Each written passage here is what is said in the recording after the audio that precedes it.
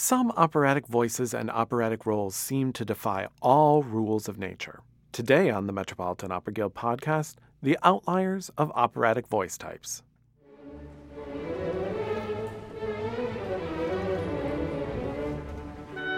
The Metropolitan Opera Guild is dedicated to enriching people's lives through an awareness and deeper appreciation of opera. Our podcast features lectures and events presented by the Guild in support of performances at the Metropolitan Opera.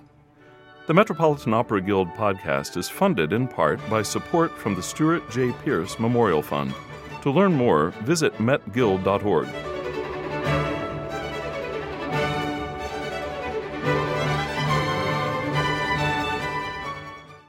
Some operatic voices are very common, like lyric sopranos and dramatic baritones.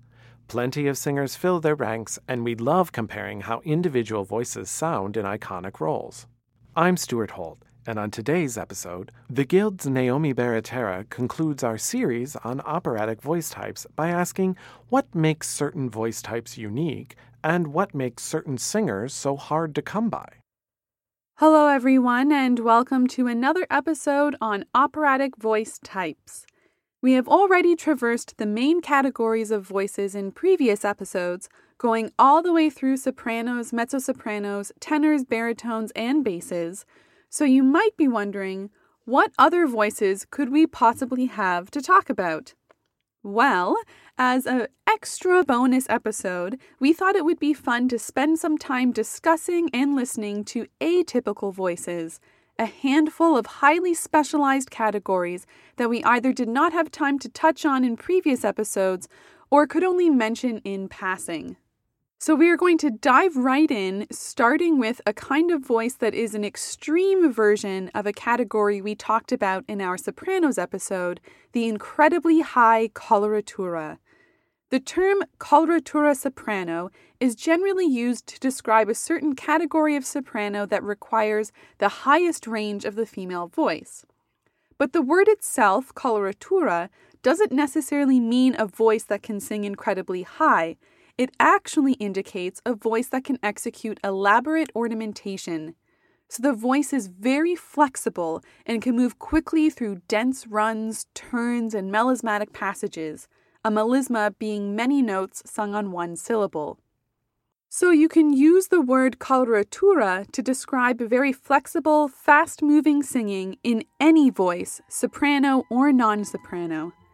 For example, buffo basses sometimes need to execute a lot of coloratura, as it is common in patter arias and comic roles.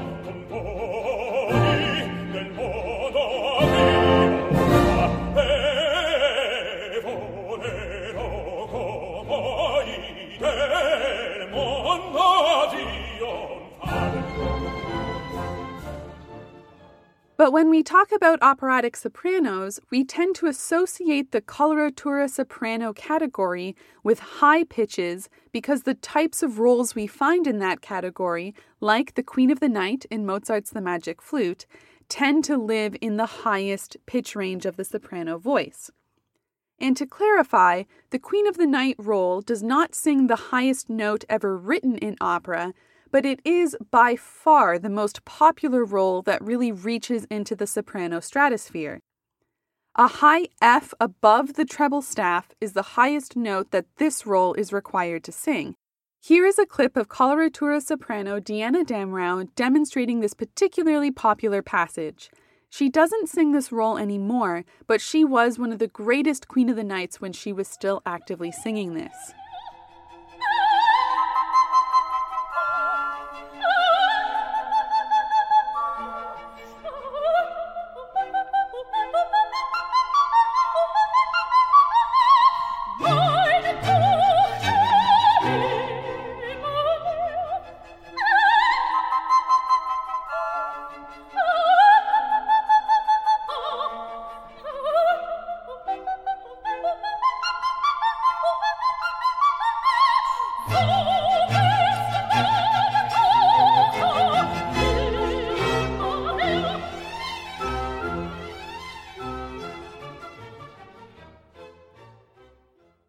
So when I say that we are talking about an extremely high coloratura soprano voice, I mean that this would be a singer who is most comfortable singing in that highest vocal range that the female voice can hit, and is known to be able to consistently sing there, move through and dwell on those notes in that uppermost registry that most other coloratura sopranos may be capable of hitting, but don't really want to dwell in that area. In the Queen of the Night aria, the singer has to just jump up and hit these high notes momentarily. They don't have to sing pages and pages and pages of music that never duck below a high A. A voice that could do that is extremely rare, but it is not unheard of. As an example of this kind of atypical, extremely high coloratura voice, there is really only one woman who is actively singing this kind of coloratura repertoire today, and that is Audrey Luna. And part of the reason why she is able to showcase this incredibly powerful and flexible coloratura in this extremely high range is because composer Thomas Addis has specifically written roles for her that showcase and celebrate her ability to live in that stratospheric range of the female voice. For an example of this, we are going to hear an excerpt of Audrey Luna singing the role of Ariel in Thomas Addis's The Tempest. The highest notated pitch in this score for the role of Ariel is a high G natural, so that's actually one whole step higher than the Queen of the Night. But what makes this voice particularly amazing is not only that she can hit such a high note, but that she can maintain intense power, tone, and ease of movement through difficult passages that go on in this extremely high range for pages and pages and pages above the staff line. So this is Audrey Luna singing in The Tempest, which includes that high G natural.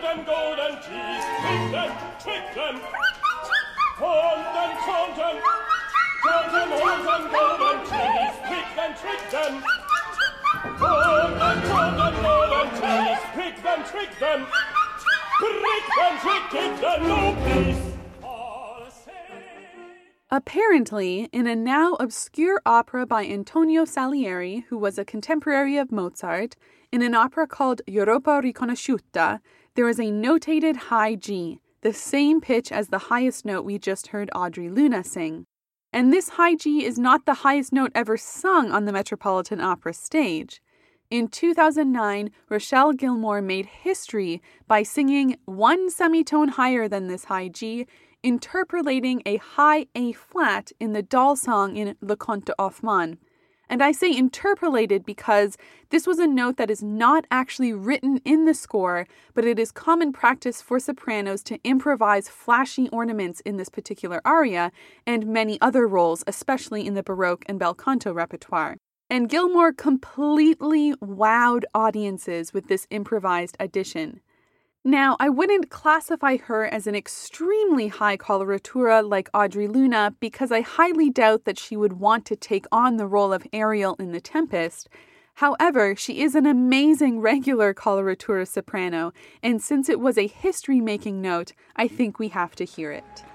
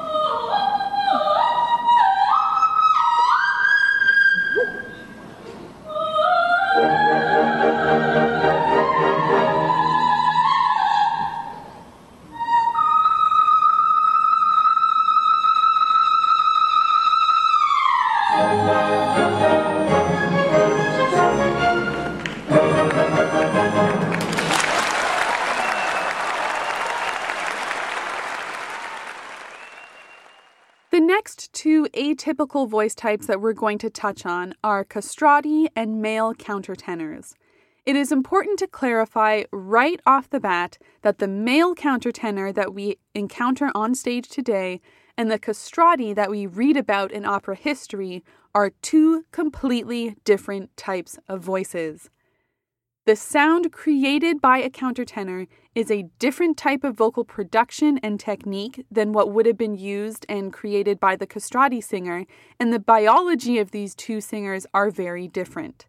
So, what do I mean by this?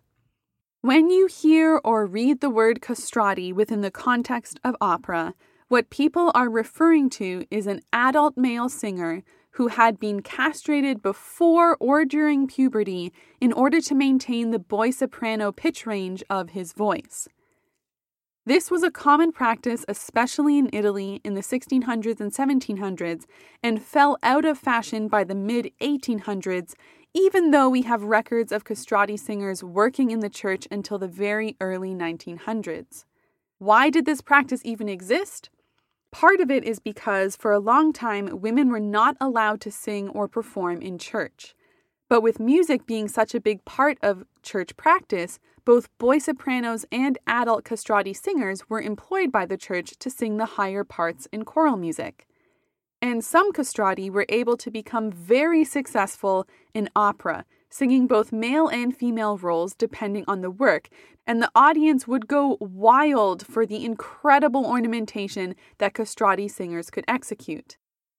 Biologically, a castrati singer would continue to grow beyond puberty to an average male height, but because of the imbalance of hormones in the body, they often had huge rib cages, and sometimes they had longer than average arms and legs, but they maintained that soprano or mezzo-soprano range that they had as a prepubescent boy, and that continued with them into adulthood. And according to writings of the time and musicological research today, the timbre of a castrati voice was unlike anything else people would have heard then or today. So not exactly like a female soprano or mezzo-soprano, but not exactly like a boy soprano either. The timbre lived somewhere in between. And a huge rib cage meant that they had more breath capacity, meaning that they could hold notes for an incredibly long time without taking a breath. So they became masters of ornamentation, of florid singing, having all kinds of bells and whistles, tricks and backflips in the voice that they could do in order to wow audiences. There is in existence a very early recording in terms of sound recording technology of one of the last castrati to be employed by the Sistine Chapel, Alessandro Moreschi. Now, we're going to listen to a little of this, but you have to remember as you're listening that when this was recorded, Moreschi himself was at the end of his career, so the voice was not in its prime, and the recording technology was definitely not what we're used to today with pristine, high-definition audio. So what you're hearing may not be a true sonic image of the castrati voice, but it is the closest thing we have to that, and it is an extremely important part of our historical recorded history of opera. So we're going to listen to just a little bit of it to give you a sense of what the castrati voice might have sounded like.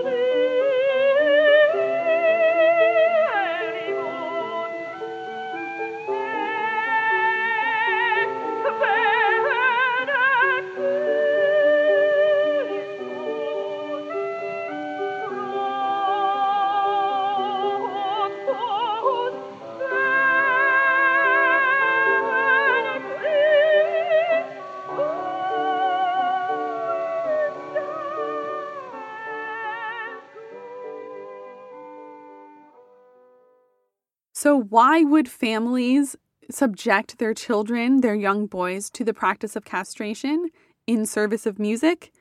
Well, we believe that a lot of it came down to money because boys could get jobs in the church singing as a chorister, and these were jobs that could stay with them through their adult life, or if a castrati was extremely successful and had a beautiful voice, they might be able to make it on the opera stage, and that meant a lot more money because the castrati were the superstars, the rock stars of that time. However, it did eventually become illegal, the practice of castrating young boys, and this was enshrined into law in Italy around the 1860s, and the Pope officially prohibited the employment of new castratis in the 1870s, and by this time it's important to note that the popularity of castratis on the opera stage had significantly waned. We see a big dip in their popularity around the 1840s, and that's also around the time when we have the rise of the chested tenor. If you're interested in reading more about that time period and that particular shift in audience aesthetics and the popularity of castrati versus chested tenor, definitely check out the work of John Potter. He's written books and articles that touch on this subject and really fantastic research on it. So I think it goes without saying that castrati are no longer a part of the opera industry today. So who sings the roles today that were initially created for the castrati when these operas made their world premieres in the 16, 17, and 1800s? Well, either mezzo-sopranos singing male characters, and we call these pants roles or trouser roles, or more recently, we have seen a rise in countertenors that are able to sing these roles. So this brings us to our next atypical category and begs the question, what is a countertenor? A countertenor is a male singer who can successfully sing in the female soprano or mezzo-soprano range and is able to do so by specifically training his falsetto voice. Usually, if you were to speak with a countertenor, he would sound like he has a baritone speaking voice. And a lot of countertenors actually start out by singing baritone or sometimes tenor repertoire, but then discover that they're able to activate their falsetto with a power and strength that allows them to be heard through an opera orchestra. And falsetto singing is achieved when a male singer is able to activate the outer edges of their vocal cord and make only the outer edges vibrate. That's how males create the falsetto sound. And because the outer edges of the vocal cord are a different thickness than when the whole vocal cord vibrates, you can create much higher pitches. Because if you think of the thickness of any kind of cord or string, think of a violin versus a double bass, the thicker the string is, the lower the pitch is. And so if you think about vocal cords working the same way, if a vocal cord is very thick, then it's going to have a lower pitch. If it's very thin, it's going to have a higher pitch. So by activating a thinner part of the vocal cord, you're going to be able to create higher pitches.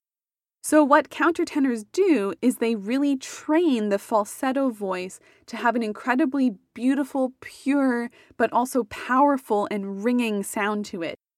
At the present time, we really are living in an exciting time for countertenors. There is definitely a renewed interest and a lot more opportunities for the countertenor voice within the opera industry. And part of this goes back to a renewed interest that began in the late 1900s in Baroque repertoire. So Baroque repertoire has a lot of roles that are well suited to the countertenor, but we also have a lot of composers writing roles for countertenors today.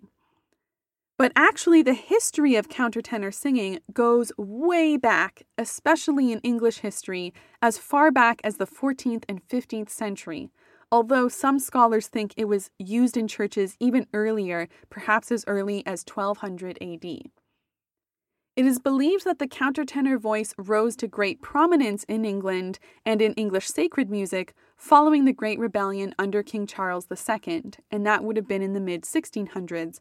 But it did not become a part of the operatic repertoire until much later. In fact, with the tradition being that women did not perform in church, according to G. Edward Stubbs, the earliest recorded performance of a woman, recorded not in audio but recorded in some kind of historical record, so the first time a woman was allowed to publicly sing in a performance of a sacred oratorio was not until 1773. And for some context, by 1773, Mozart would have been about 17 years old, Franz Joseph Haydn would have been 41, the great castrati Farinelli would have already retired at the age of 68, and a woman who would become one of the earliest operatic diva superstars, though, for the record, she was not the first female opera singer ever, just the first diva pop star, was only 8 years old. Nancy Storace would go on to sing the role and premiere the role of Susanna in Mozart's Le Nozze di Figaro. So generally speaking, countertenors are much more common in the music history of England than in the rest of Europe, largely due to their long-established role in sacred music. So it should come as no surprise that some of the best-known operatic roles written specifically for a countertenor and not a countertenor substituting for a castrati came from the English operatic repertoire, with probably the most popular role being Oberon in Benjamin Britten's A Midsummer Night's Dream. We are going to listen to two different examples of a countertenor voice, the first showcasing a role that was originally written for a male castrati but is now commonly sung by a countertenor, and the second example featuring an excerpt from a role specifically written for the countertenor voice. So first, we're going to listen to countertenor Philip Jaruski singing Venti Turbini from Handel's Rinaldo, and this was a role originally written for a castrati named Nicola Francesco Leonardo Grimaldi, who went by the stage name Nicolini. It is full of incredible ornamentation and takes immense amount of control over the voice to execute.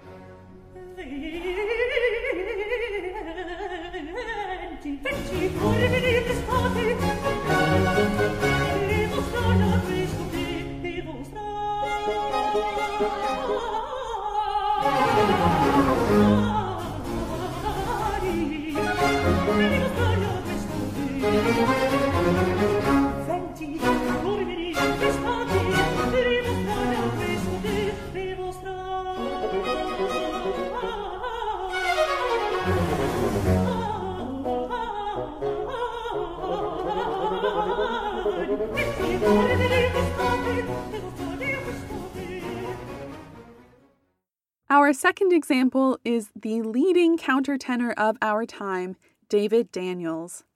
The story goes that when he was younger, David Daniels had aspirations of being the next great operatic tenor. But as he was training his higher range, he kept cracking on the high notes and flipping into head voice. So while he was practicing one day, he started to see what would happen if he actually tried to sing in head voice, or in his falsetto voice. And out came this incredibly strong falsetto sound. He demonstrated this for his teacher at the time, the great tenor George Shirley, and with Shirley's encouragement, David Daniels completely shifted his operatic training trajectory to pursue a career as a countertenor. So here we're going to listen to him in the role of Oberon in Benjamin Britten's A Midsummer Night's Dream, which was a role that Britten specifically composed for a countertenor, wanting the timbre of a countertenor for this particular character.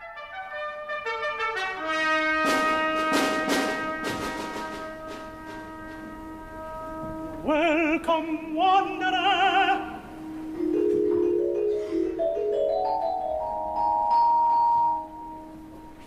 Hast thou the flower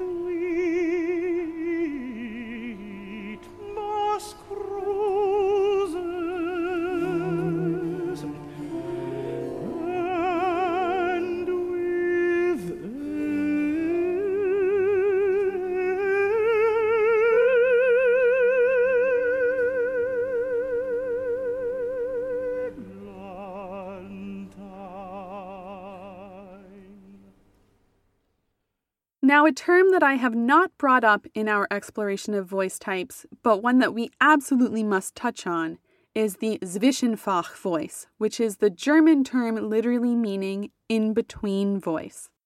Writers, scholars, teachers, and critics generally lump this type of voice into the mezzo-soprano umbrella, but what this term really refers to is a female voice that is in between the soprano Fach and the mezzo-soprano Fach.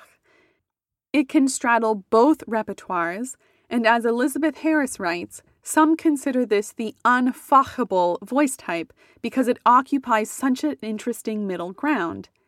In Richard Miller's writing on voice types, the Zwischenfach singer is said to have, quote, a large voice with good command of the low range and is most comfortable in dramatic roles that, while requiring relatively high tessitura, evade exposure of the very top of the voice for extended periods of time, end quote. Miller also points out that the Zwischenfach voice has the weight and color of a dramatic soprano, but will likely be most comfortable performing within the range of a mezzo-soprano. As a result, there are a lot of roles that are considered possible for a Zwischenfach voice depending on the singer, and it varies wildly from singer to singer which one of these roles they might consider taking on. But the list includes Amneris from Verdi's Aida, Lady Macbeth from Verdi's Macbeth, Kundry in Wagner's Parsifal, Ortrud in Wagner's Lohengrin, Santuzza in Mascagni's Cavalleria Rusticana, Carmen from Bizet's Carmen, Leonora in Beethoven's Fidelio, the composer in Richard Strauss's Ariadne auf Naxos, Princess Emilie in Verdi's Don Carlo, Dorabella in Mozart's Così fan tutte, Leonora in Donizetti's La Favorita, Octavian in Richard Strauss's Der Rosenkavalier, Dalila in Saint-Saëns' Samson et Dalila, and Venus in Wagner's Tannhäuser.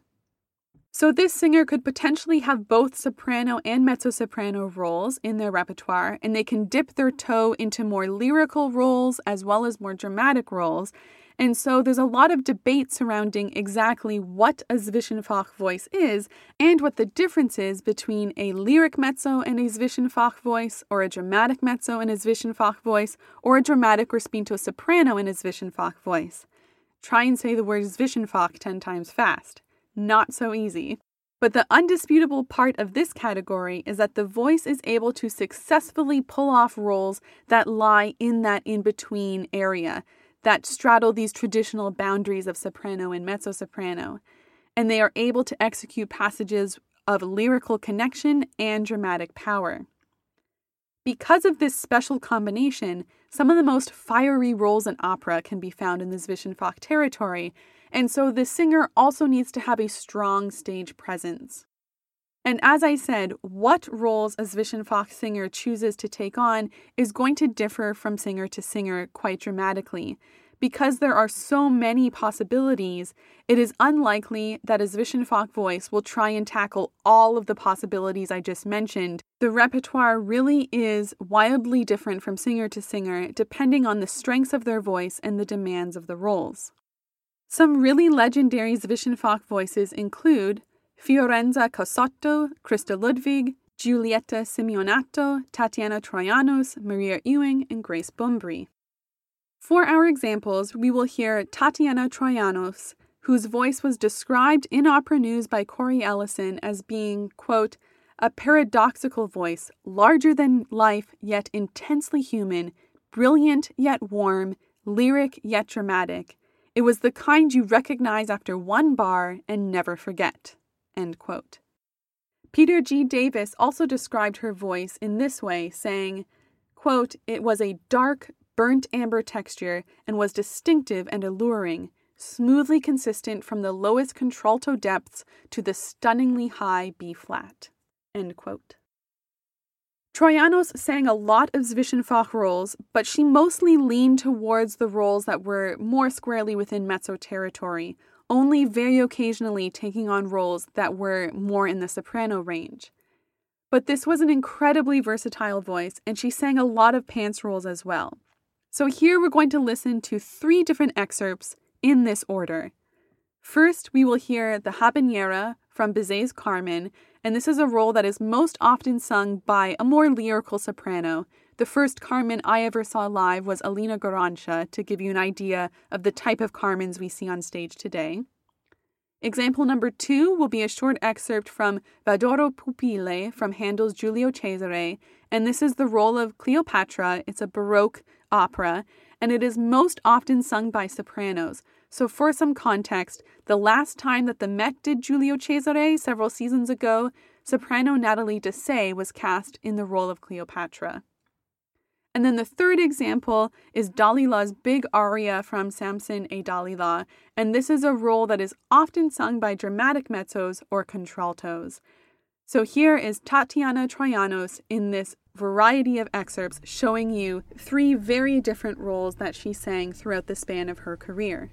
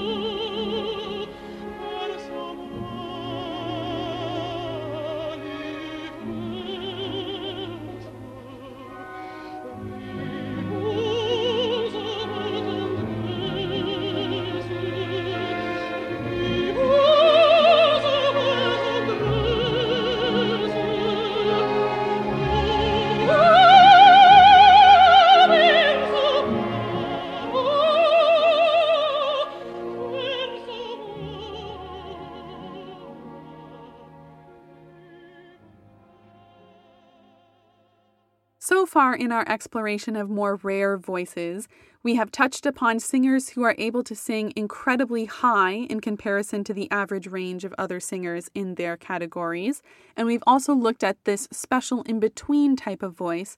But what about voices that specialize in the lowest regions of their respective categories?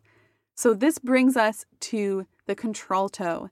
And we touched upon this particular category in our episode on mezzo-sopranos, but I think it's worth revisiting because it really is a very special type of voice, and it is very, very rare. The difference between a mezzo-soprano and a contralto is both in the timbre of the voice and in the actual pitches that the voice can hit with the greatest ease. The contralto range lies between a female mezzo-soprano and a male tenor, often able to dip lower than your average mezzo with incredible depth, power, and substance in the sound. A true contralto can bring the chest voice into the lowest parts of their range and the highest parts of the range, giving the sound a very unique, rich, dark, and smoky kind of quality. I will quote again Eric Myers from Opera News, where he stated that, quote, "The sound of a true contralto is huge and plummy, with organ-like tones covering a range from F below middle C to A above the treble clef, often with extensions at either end. The deep, resonant, open-throated contralto sound is unique, as if it were being drawn up out of the earth. It's often found in bodies that are tall, wide, and solidly built, with an ample chest cavity to support the tone." End quote. Now, there isn't a huge amount of roles written for true contraltos. We do have quite a few in the very, very early Venetian operas, often playing the role of the old witch or grotesque sorceress. And then in Verdi, we have a few contralto roles. Ulrica in In Ballo in Maschera is one very popular contralto role. In The Ring, we have Erida. And then in Peter Grimes, we have the Auntie. And Dialogue of the Carmelites, we have the old prioress, but that really is quite slim pickings in terms of operatic roles that a contralto can take on. So usually contraltos do a lot of their work in sacred repertoire and in concert repertoire because there is a lot more roles written for them or parts written for them in oratorios by composers like Bach, Handel, and Mendelssohn. And to really get a sense of that incredibly low, dark, resonant sound, we need to listen to some of these amazing voices. So we're going to turn our attention to singers that we did not get to listen to on our Mezzos episode. And we're going to start with the contralto legend, Marian Anderson. Born in 1897, Anderson didn't sing at the Met as much as everyone now wishes she had, as the Met did not allow black singers to appear on stage until 1955. She made her debut at the Met that same year, singing the sorceress Ulrica in Verdi's In Ballo in Maschera, and a recording from her performance from that season is used on NPR's Talk Like an Opera Geek as an example of a dramatic contralto voice. In that description, she is described as having a rich, deep, and velvety sound. For our example, we're going to hear a recording of Anderson singing Here the Lambs a Crying from a series of spirituals that she recorded. And I chose this one because hearing her voice with just a piano accompaniment really allows you to focus on the timbre of the sound, and the range that she is singing in really highlights that lower range of her voice that we all love about the contralto sound.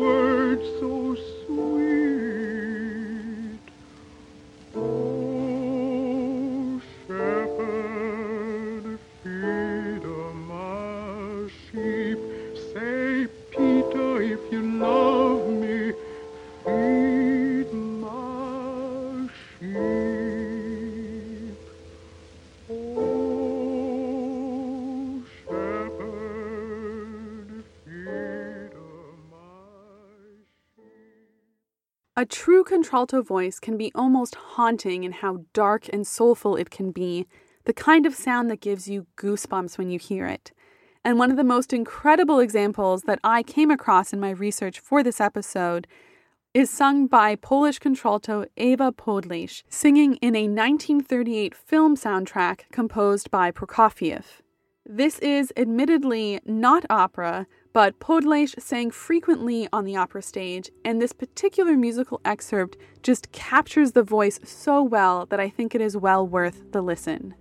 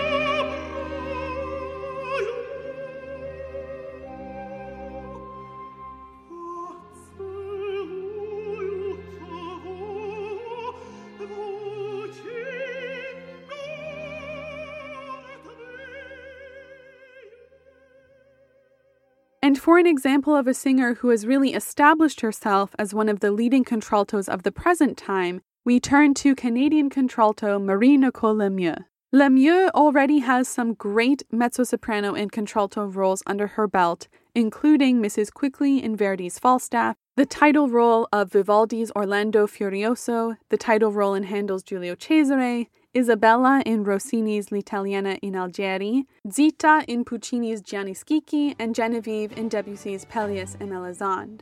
And she also has numerous recordings to her name. So here we're going to listen to her in the title role of Handel's Orlando Furioso, singing Nel Profondo. Nel profondo cieco mondo,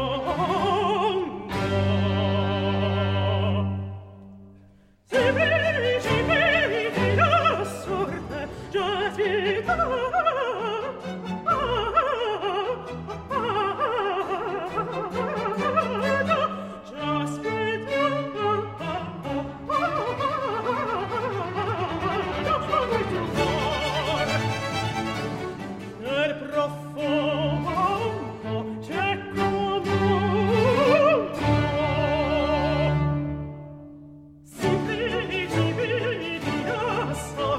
Sempre ci vedi la sorte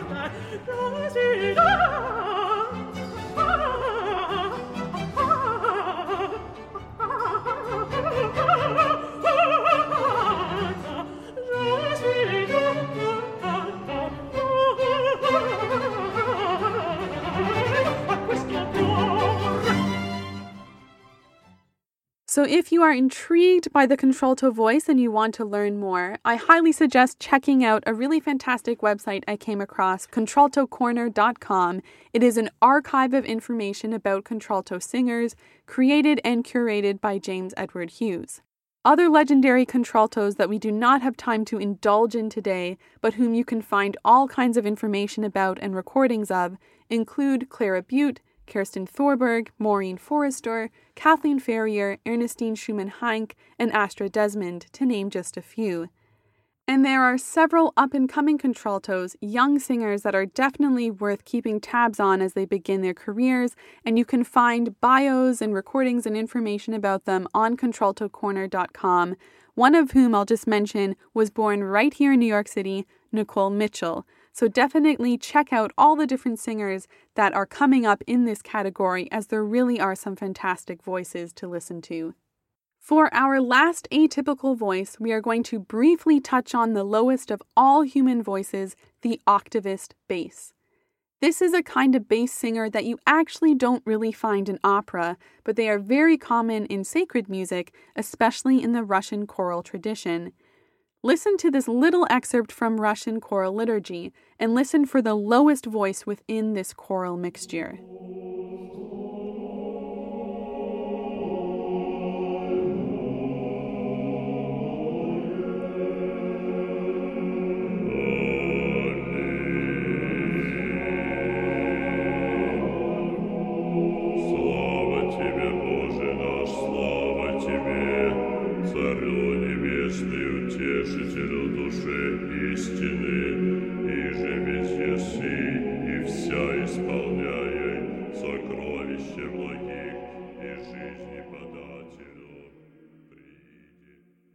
That incredibly low bass that you hear is the octavist voice type.